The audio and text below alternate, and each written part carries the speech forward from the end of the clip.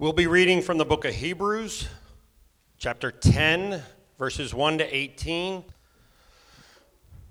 For since the law has but a shadow of the good things to come, instead of the true form of these realities, it can never, by the same sacrifices that are continually offered every year, make perfect those who draw near. Otherwise, would they not have ceased to be offered, since the worshipers, having once been cleansed, would no longer have any consciousness of sins? But in these sacrifices, there is a reminder of sins every year, for it is impossible for the blood of bulls and goats to take away sins. Consequently, when Christ came into the world, he said, "Sacrifices and offerings you have not desired, but a body have you prepared for me. In burnt offerings and sin offerings you have taken no pleasure." Then I said, "Behold, I have come to do your will, O God, as it is written of me in the scroll of the book." When he said above, "You have neither desired nor taken pleasure in sacrifices and offerings and burnt offerings and sin offerings, these are offered according to the law." Then he added, "Behold, I have come to do your will." He does away with the first in order to establish the second. And by that will, we have been sanctified through the offering of the body of Jesus Christ once for all. And every priest stands daily at his service, offering repeatedly the same sacrifices, which can never take away sins. But when Christ had offered for all time a single sacrifice for sins, he sat down at the right hand of God, waiting from that time until his enemies should be made a footstool for his feet. For by a single offering, he has perfected for all time those who are being sanctified. And the Holy Spirit also bears witness to us, for after saying, "This is the covenant that I will make with them. After those days, declares the Lord, I will put my laws on their hearts and write them on their minds." Then he adds, "I will remember their sins and their lawless deeds no more. Where there is forgiveness of these, there is no longer any offering for sin." This is the word of God. Thanks, Mel. Third to fifth graders, it is our joy and our honor and our privilege to have you guys join us this morning. Thank you so much for being here, even though you didn't have a choice in the matter. We're glad that you're here with us. We know for some of you this is kind of new and maybe a little strange for you, but I want to encourage you to listen closely this morning. Consider all the stuff that we talk about today. You may not understand everything that we talk about, and that's okay. See if you can find the one or two things that really matter in what we talk about today, that seem really important, and then bug your parents on the way home to see if you got it right, okay? If you like drawing, there are all kinds of things that you could draw from, images that you could draw that will be dealt with in the text today.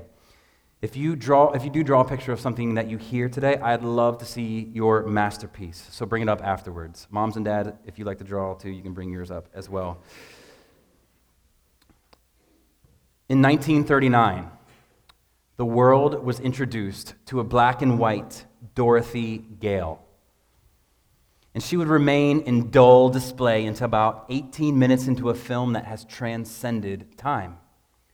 The Wizard of Oz begins and ends in black and white. But there's this moment, 18 minutes into the film, that changes everything. Imagine being in the theater for the first time, for the first showing of that movie, and the shock that must have filtered through the audience when Dorothy opened that front door to her home and color broke through that dismal facade to light up the movie landscape with all the lush colors and the yellow brick of the land of Oz. The drab black and white images in the first few minutes of the movie only served to highlight the radiant, colorful beauty of Oz.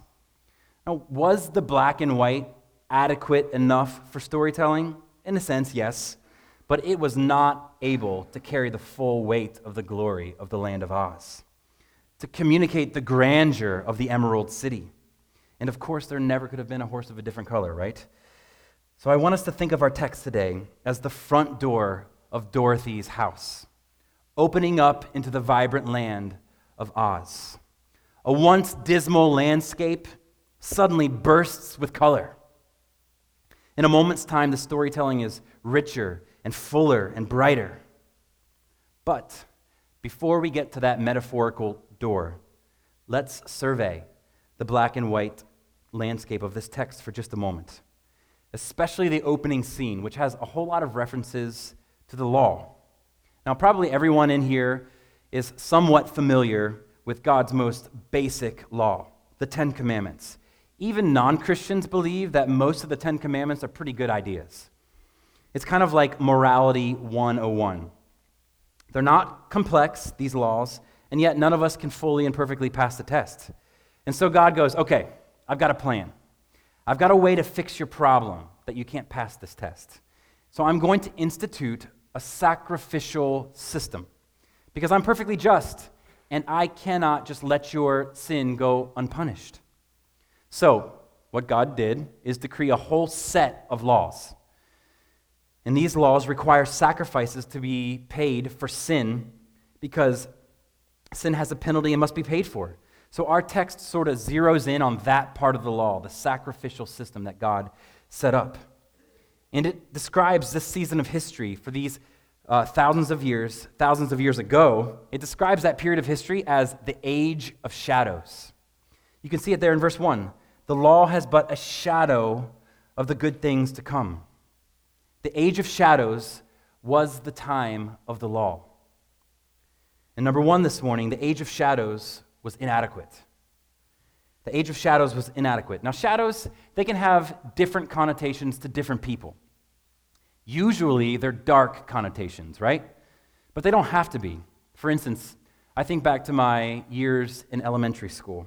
I can still see it in my mind's eye, just as my mind is wandering away from the subject of my teacher's droning voice. I can see a shadow come up behind me.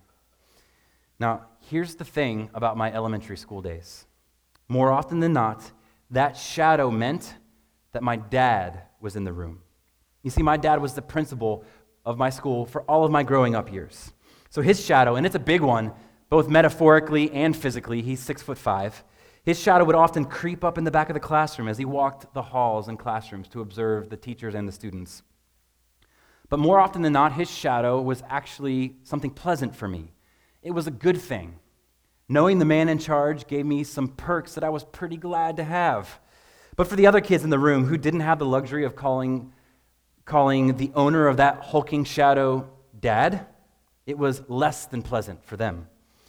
But there's a pleasant shadow in our text today that should invoke the warm feelings of family, of wonder and awe that you get to be a part of something beautiful. If you know what's casting the shadow, you realize that you get some pretty amazing perks because it's a shadow of something good. Look at verse 1 there. Since the law has but a shadow of the good things to come. So we have to ask ourselves here, what object or what person is creating the shadow of the law? Well, the specific law in view here in Hebrews 10 is in reference to the sacrificial system. We've already talked a little bit about that. I think maybe highlighting one aspect of the sacrificial system could be helpful for us this morning in making sense of this shadow. So if you're unfamiliar a little bit with the Jewish or the Christian faith, let me give you some quick Cliff's Notes here. The ancient Hebrew calendar was full of holidays. You might call them holy days. That's the source of the word holidays. Days that were set apart for worship and for renewal. And there were certain times when God's people would come into the tabernacle. That's the place of worship. And this is where they approached God to worship him and to have his wrath appeased. Some of you might be thinking, wait, wrath? Like, what does wrath have to do with God? Again, if you're new to Christianity, I understand how this kind of idea about God, his wrath, could sound initially oppressive, even like off-putting. A vision of God who is ushy-gushy or only lovey-dovey may initially sound more compelling to you this morning. But I think if you just consider for a moment this aspect of God's character, that he sometimes demonstrates wrath, I think if you consider it, this view of God will become not only palatable, but even desirable. None of us in here like unfair judges. It's not right when someone we believe is guilty gets off for free. If they're guilty, then they should pay whatever price the law requires. How incensed would we be if a murdering, thieving, raping racist was let free by a judge just because they were pals in high school? We would excoriate a judge like that, and rightly so. Their job is to put on the blinders of justice and to administer it without partiality. It's the same with God. He is inflexibly just because he is inexhaustibly good. Because we're not God, though, we often underestimate how offensive our sin is to him. We worry more about being stopped by a cop for speeding than we do about the seriousness of our sin. But sin is infinitely serious. And God's anger at sin is the biggest problem in any person's life, whether or not they know it. God's anger at sin is the biggest problem in any person's life, whether or not they know it. And so the Israelites, back to the tabernacle here, they would come to the tabernacle to appease God's wrath for all the sins that they'd committed since the last time. It was a real problem, but God had a real solution. And the tabernacle was this situation where the people would come in and talk to the priests, and they'd say, listen, I've sinned against God in this way. And then the priest would say, yep, now let's go take care of that in the way that God says to take care of it. Let's kill an animal. And that's what the cycle was. That's the cycle that they were stuck in. Sin, kill. Sin, kill. Sin, kill. God's inflexible justice required a blood payment. Well, there was this one particular day in their holiday calendar. They celebrated it. It was called the Day of Atonement. It happened once a year. And as part of the sacrifice, the priest would take 2 goats with him. He'd kill one to satisfy the wrath of God. Then he would place his hands on the other goat and confess the sins of the people. This symbolized the transfer of the sins from the people to the goat. Then he would send that goat off into the wilderness, never to be seen again, representing that the sins of the people have been taken away, never to be seen again. So if the law was a shadow, can you think of who or what might be casting that particular shadow from the New Testament? But there was something wrong with these shadows, these sacrifices. They were inadequate. If you look at verse 1 again, the same sacrifices were offered year after year without ceasing, but they couldn't do what the people needed. And what did they need? What did they need to draw near to God? What do we need to be in communion with our Creator? 2 things. Verse 4, you can see it, sinlessness, and then verse 1, perfection. These sacrifices couldn't fix this in any kind of permanent way. They were only temporary fixes. These sacrifices couldn't fully resolve these people of their guilt and shame. It was impossible. Verse 4, for it is impossible for the blood of bulls and goats to take away sins. And so here the author is backing away, and he's saying, hey, listen, it's not working. You keep coming in. You keep confessing your junk to the priest. The priests continually tell you to knock it off. They keep killing animals because you keep sinning. And he was saying this because if they wanted the sacrifices to stop, the people had to be perfect.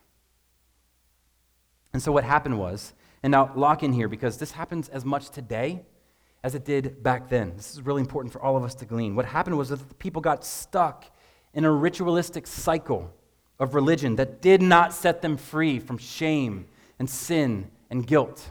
They were stuck. They were doomed to week after week, month after month, year after year, doing the same religious things that brought about the same less than perfect results. I mean, the very consistency and the continuity of the sacrifices is a witness to their ineffectiveness. The very fact that they needed to repeat these sacrifices demonstrated very clearly that the cleansing they wanted and the cleansing they needed was not being effected in any kind of permanent way. It's because the age of shadows was inadequate. People were able to get right with God, sure, but their rightness with Him was not permanent, and pursuing that rightness with Him was exhausting. It was repetitive. It was bloody. It was costly. I mean, these animals weren't free. So what really was the age of shadows? The shadow is the law. So if you can, imagine your Bible laid open. Old Testament on the left, New Testament on the right. If you're new to the Christian Bible, the Bible is basically split up into two parts, Old Testament and New Testament. The first part, that's everything before and then leading up to Jesus. And the second part, the New Testament, that's Jesus' biography and all the stuff that happened after Jesus lived here on the earth. So imagine your Bible folded open and the metaphorical sunshine of God's glory shining out over the New Testament. And verse 1 calls these objects in the New Testament, these people in the New Testament, it calls it the true form of these realities, or it's like the substance that creates the shadow. Imagine what kinds of shadows Jesus' gospel might create in the Old Testament if the sun was shining out over the New Testament. The shadow is the preliminary. It's kind of like the outline that an artist makes before he gets to his colors and before the image becomes a finished portrait. The author of Hebrews is saying that the law is no more than the preliminary sketch. It shows the shape of things to come, but the solid reality is not there yet. But that all changes in verse 5. Number 2 this morning, the substance of the shadow is all sufficient. The age of shadows was inadequate, but the substance of the shadow is all sufficient. Verse 5 starts with this word here, consequently. Or you could say, for this reason. It is because of this Christ came, is what the author is saying. And so in verse 5, we're cracking open that door with Dorothy. And as we do, the black and white, sometimes difficult to decipher words of the Old Testament law are about to be filled in with beautiful living color. Some of you have probably wondered what to even do with the Old Testament. What do I do with this? Some of you have wondered if it's a necessary part of your Bible. It seems confusing sometimes and complex and convoluted. But it is necessary. We cannot do away with the Old Testament. You know when you go to an IHOP and they have those kids menus with the color by number section on them? It may look something like this. I know this is a long way away, but a bunch of lines and it's hard to tell what's going on, right? To not have the Old Testament is like the difference between the beginning and end of your meal at IHOP. At the beginning, you're opening up the crayons, beginning to follow the color codes. But after the pancakes have been eaten and the activities on the menu exhausted, eventually the pattern becomes less obscure and the image emerges. Can anybody see what this image is from there? How about this? Thanks to Eden for doing this for me this morning. Can you tell? Somebody say it. Unicorn. Yeah, unicorns are making a comeback right now. Can I get an amen on that? Our house is full of them. But this is like the Old Testament, and this is like the New Testament. It's all crystallizing and becoming clear. Eden, great job, wherever you are. Thank you for that. So the Old Testament is like the shapes in the New Testament filled in, that need filling in with living color. Color by number is exactly what's happening here in our text today. What was once obscure and shadowy is now becoming clear. Why all the sacrifices? Why all the blood? Why all the smoked meat? Because God was pointing ahead to this moment in history when the final sacrifice would appear. So here in verse 4, we find God saying, I don't want your bull. I don't need your goat. They won't ultimately get you anywhere or do anything for you. But some of us in here still think we've got stuff to offer God. Like you've got things that he needs. Money, personality, gifting. Can I encourage you this morning to not live in a modernized age of shadows where you try to creatively compel God to love you for what you do? Because hear this. Where the age of shadows showed its inadequacy, Jesus demonstrates his all-sufficiency. So this is why at Trinity, you won't get a steady diet of do. Though there are certainly imperatives in the scriptures that we're not going to shy away from. But we're not going to preach tabernacle here. We're going to preach gospel. The tabernacle says, do, do, do, but the gospel shouts louder, done, done, done. The favor's already been earned. God's imperatives for our lives flow out of his gospel provision for our lives. To reverse this order is deadly. We don't obey to grab his attention and say, hey, look at me. Look how great I am. Please love me. No, we obey because he has already looked on us with favor because of what another one has done. But if you're like me, you're tempted to reverse this. And I'm telling you right now, it will suck the life right out of you. We tend to base our justification on our sanctification, and instead our sanctification ought to be based on our justification. God doesn't want your bull or need your goats. His only Son has given up his life for you. So in the age of shadows, perfection wasn't offered and it wasn't possible. Verse 1 says that the law could never make you perfect. But look what Jesus offers in verses 10 and 14. In verse 10, we see that by Jesus' sacrifice, we will have been sanctified. That word sanctified there means made holy, which is to say, made like God, perfect. Then look further in verse 14. Here again we find Jesus able to do what the law could never do, make us perfect before God, and he sanctifies us. So in my Bible, I don't know if you're like a line drawer or an underliner, but I drew a line from that word perfect in verse 1, down to sanctified in verse 10, and then to perfected and sanctified in verse 14. On one side of Jesus, perfection is impossible. But on this side of Jesus, you can be made right with your Maker forever.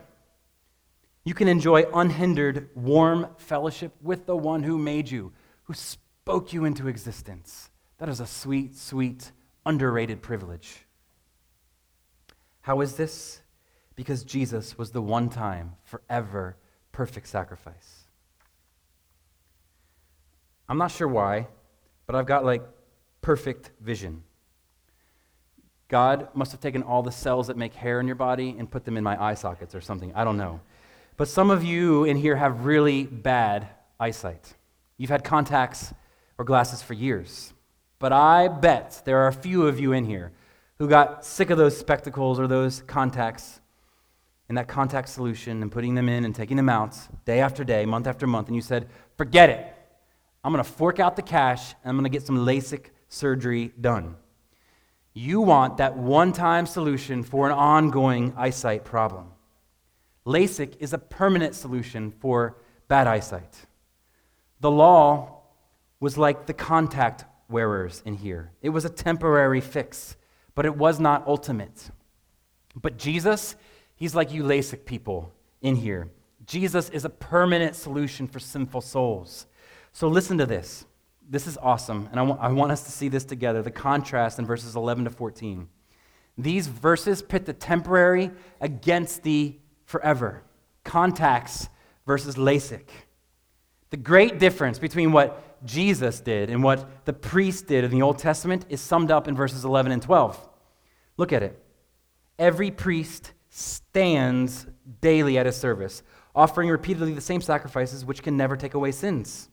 But, verse 12, when Christ had offered for all time a single sacrifice for sins, he sat down at the right hand of God. So quickly notice here these contrasts. This is cool. Many priests versus Christ as our one great high priest. Many sacrifices versus one sacrifice of himself. Repeated offerings versus a one-time offering for all time. And here's the best one, I think, and maybe you missed it. Notice that in verse 11, every priest stands daily. But when Christ had made his single sacrifice in verse 12, what did he do? He sat down at the right hand of God. So for the priests serving in the tabernacle, there was no sitting on the job. Consider for a moment all the furniture in the tabernacle. There was an altar. There was this large basin for washing. There was these gigantic curtains. There was a table, an ark, lampstand.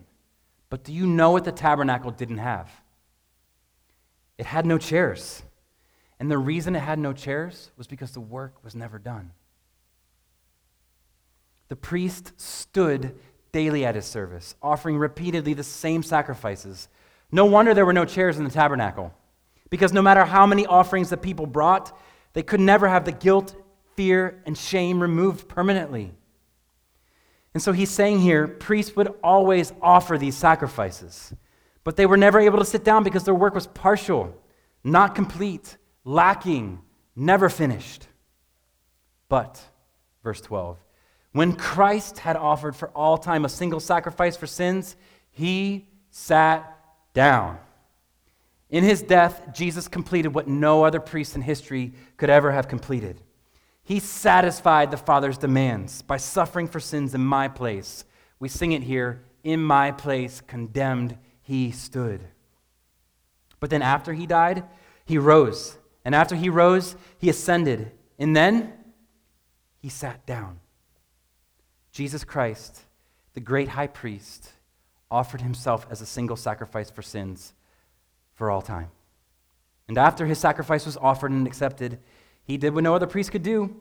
He pulled up a chair and he sat down. And Jesus taking a seat here means at least three things. First, it means that the work is done. He does not stand daily to offer sacrifices for sin. Second, it means that God is satisfied with the sacrifice. God honored Jesus after he made the sacrifice with a seat at his right hand to show that he was fully satisfied with the debt that Jesus had paid. By the way, this should greatly encourage you today. If you're in Christ, your sins are fully dealt with. This reality especially refreshed me this week as I applied this truth to my own broken heart. I often find myself wallowing in my own sin. I tend to obsess over the broken havoc that I wreak on Miriam or my girls, anger or impatience or a raised voice or whatever. It somehow feels like penance to feel bad about being bad. Maybe you're the same way. But in those moments, I'm actively trying to pay a debt that has already been paid. I'm literally pulling Jesus out of his sitting position and saying, "Get up! Your job's not done yet." That's insulting to the finality of Jesus' sacrifice. He sat down. It's done. You don't have to keep paying. He completed it. His work is completely done. It's beautiful. Look, just because Dorothy ends up leaving the colorful land of Oz and going back into the drab black and white of Kansas doesn't mean that we have to. Don't go back to the age of shadows. Don't pay for something that's already been paid for. When you and I are tempted to despair over our own sinful shortcomings and brokenness, we must stop and look up and see him there who made an end to all our sin. He made an end to it completely. Consider that your payment is done. Jesus is sitting because he has already paid for our sin, and we need not pay for sins that he already paid for. Acknowledge the sin. It's real. Hate the sin. Confess the sin. Then rejoice in the payment for sin, and then move on. It's been paid for. The work is done. God is satisfied. And third, verse 12 means that Christ, together with his Father, is the sovereign ruler over his enemies. They will be defeated. That's what verse 13 stresses there. He says, Jesus is waiting from that time onward until his enemies will be made a footstool for his feet. So what he's saying here is that Jesus didn't only sit down.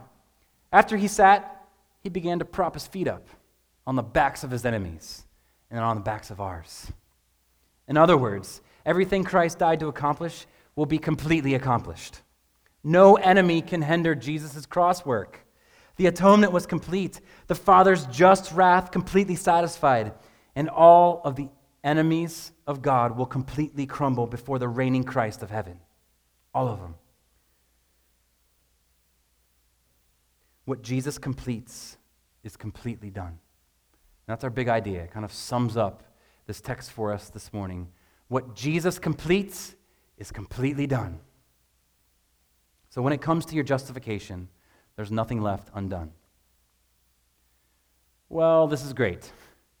But what does this have to do with being a church that's centered on the gospel?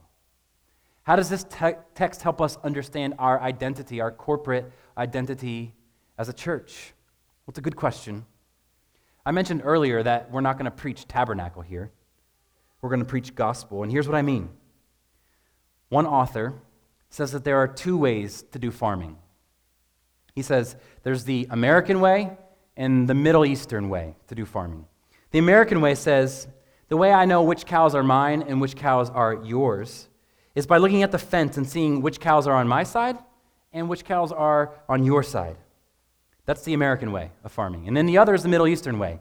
They sink a well right in the middle of the property. That way, the animals never go very far because they need access to that water. His point was that the problem of many of our churches today is that we spend all of our time on fence maintenance. Now, fences are necessary, don't get me wrong, but if we spend all of our time on fence maintenance, on the boundaries, and never actually sink a well, we're going to have a whole bunch of thirsty sheep. So here at Trinity, we want to sink the life-giving well of the gospel firmly in our midst, so we always know where to come for the eternal life-giving water. The gospel is this magnetic, life-giving center of this book, of hopefully this church, and hopefully for you personally. If it's been a while since you've drunk from the well, can I encourage you? Open your Bible tonight, tomorrow morning. Read the Gospel of John, perhaps. We're going to return to that in just a few weeks and be in it for a while. Drink deeply until your soul is satisfied with your Maker. You know, I'm not sure this ever happened. It probably did, but do you know what would have been cool? If that shadow in my elementary school classroom would have culminated in a touch. And that touch would have culminated in a request to come with me. My dad would call me with him, and I'd pick up my stuff, leave my classmates to endure the lecture, while I hop in the car with him to go get my driver's license or an ice cream or whatever. That would have been a shadow that promised good. I wonder if for some of you in here this morning, you've only ever seen a shadow of the gospel. Perhaps you've never actually witnessed the substance of the gospel. Perhaps you've never come to Jesus and said, Jesus, save me, rescue me, help me. If that's you, we want you to know that Jesus is so willing to sink a well of life-giving water in your soul. We'd love to chat with you about that. For others of you, maybe the Spirit is tapping on your shoulder this morning and saying, come with me. Come back to the gospel. Remember what is the most refreshing thing in the universe. Nothing satisfies like it. The world can't. You keep trying day after day, year after year, and you keep coming up empty and dry. This morning, come back to the gospel and drink deeply. This book and hopefully this church are centered on the gospel, its implications, and even its shadows in the Old Testament. So as you walk into your work week or your week at home with your kids or whatever it might be, can I implore all of us to watch for the well of Jesus in our lives? Or look for the shadows of the well. But by all means, center your life on the well of the gospel. That's what we're going to do here at Trinity. Trinity's identity is centered on the gospel. And I hope yours is too. You guys pray with me?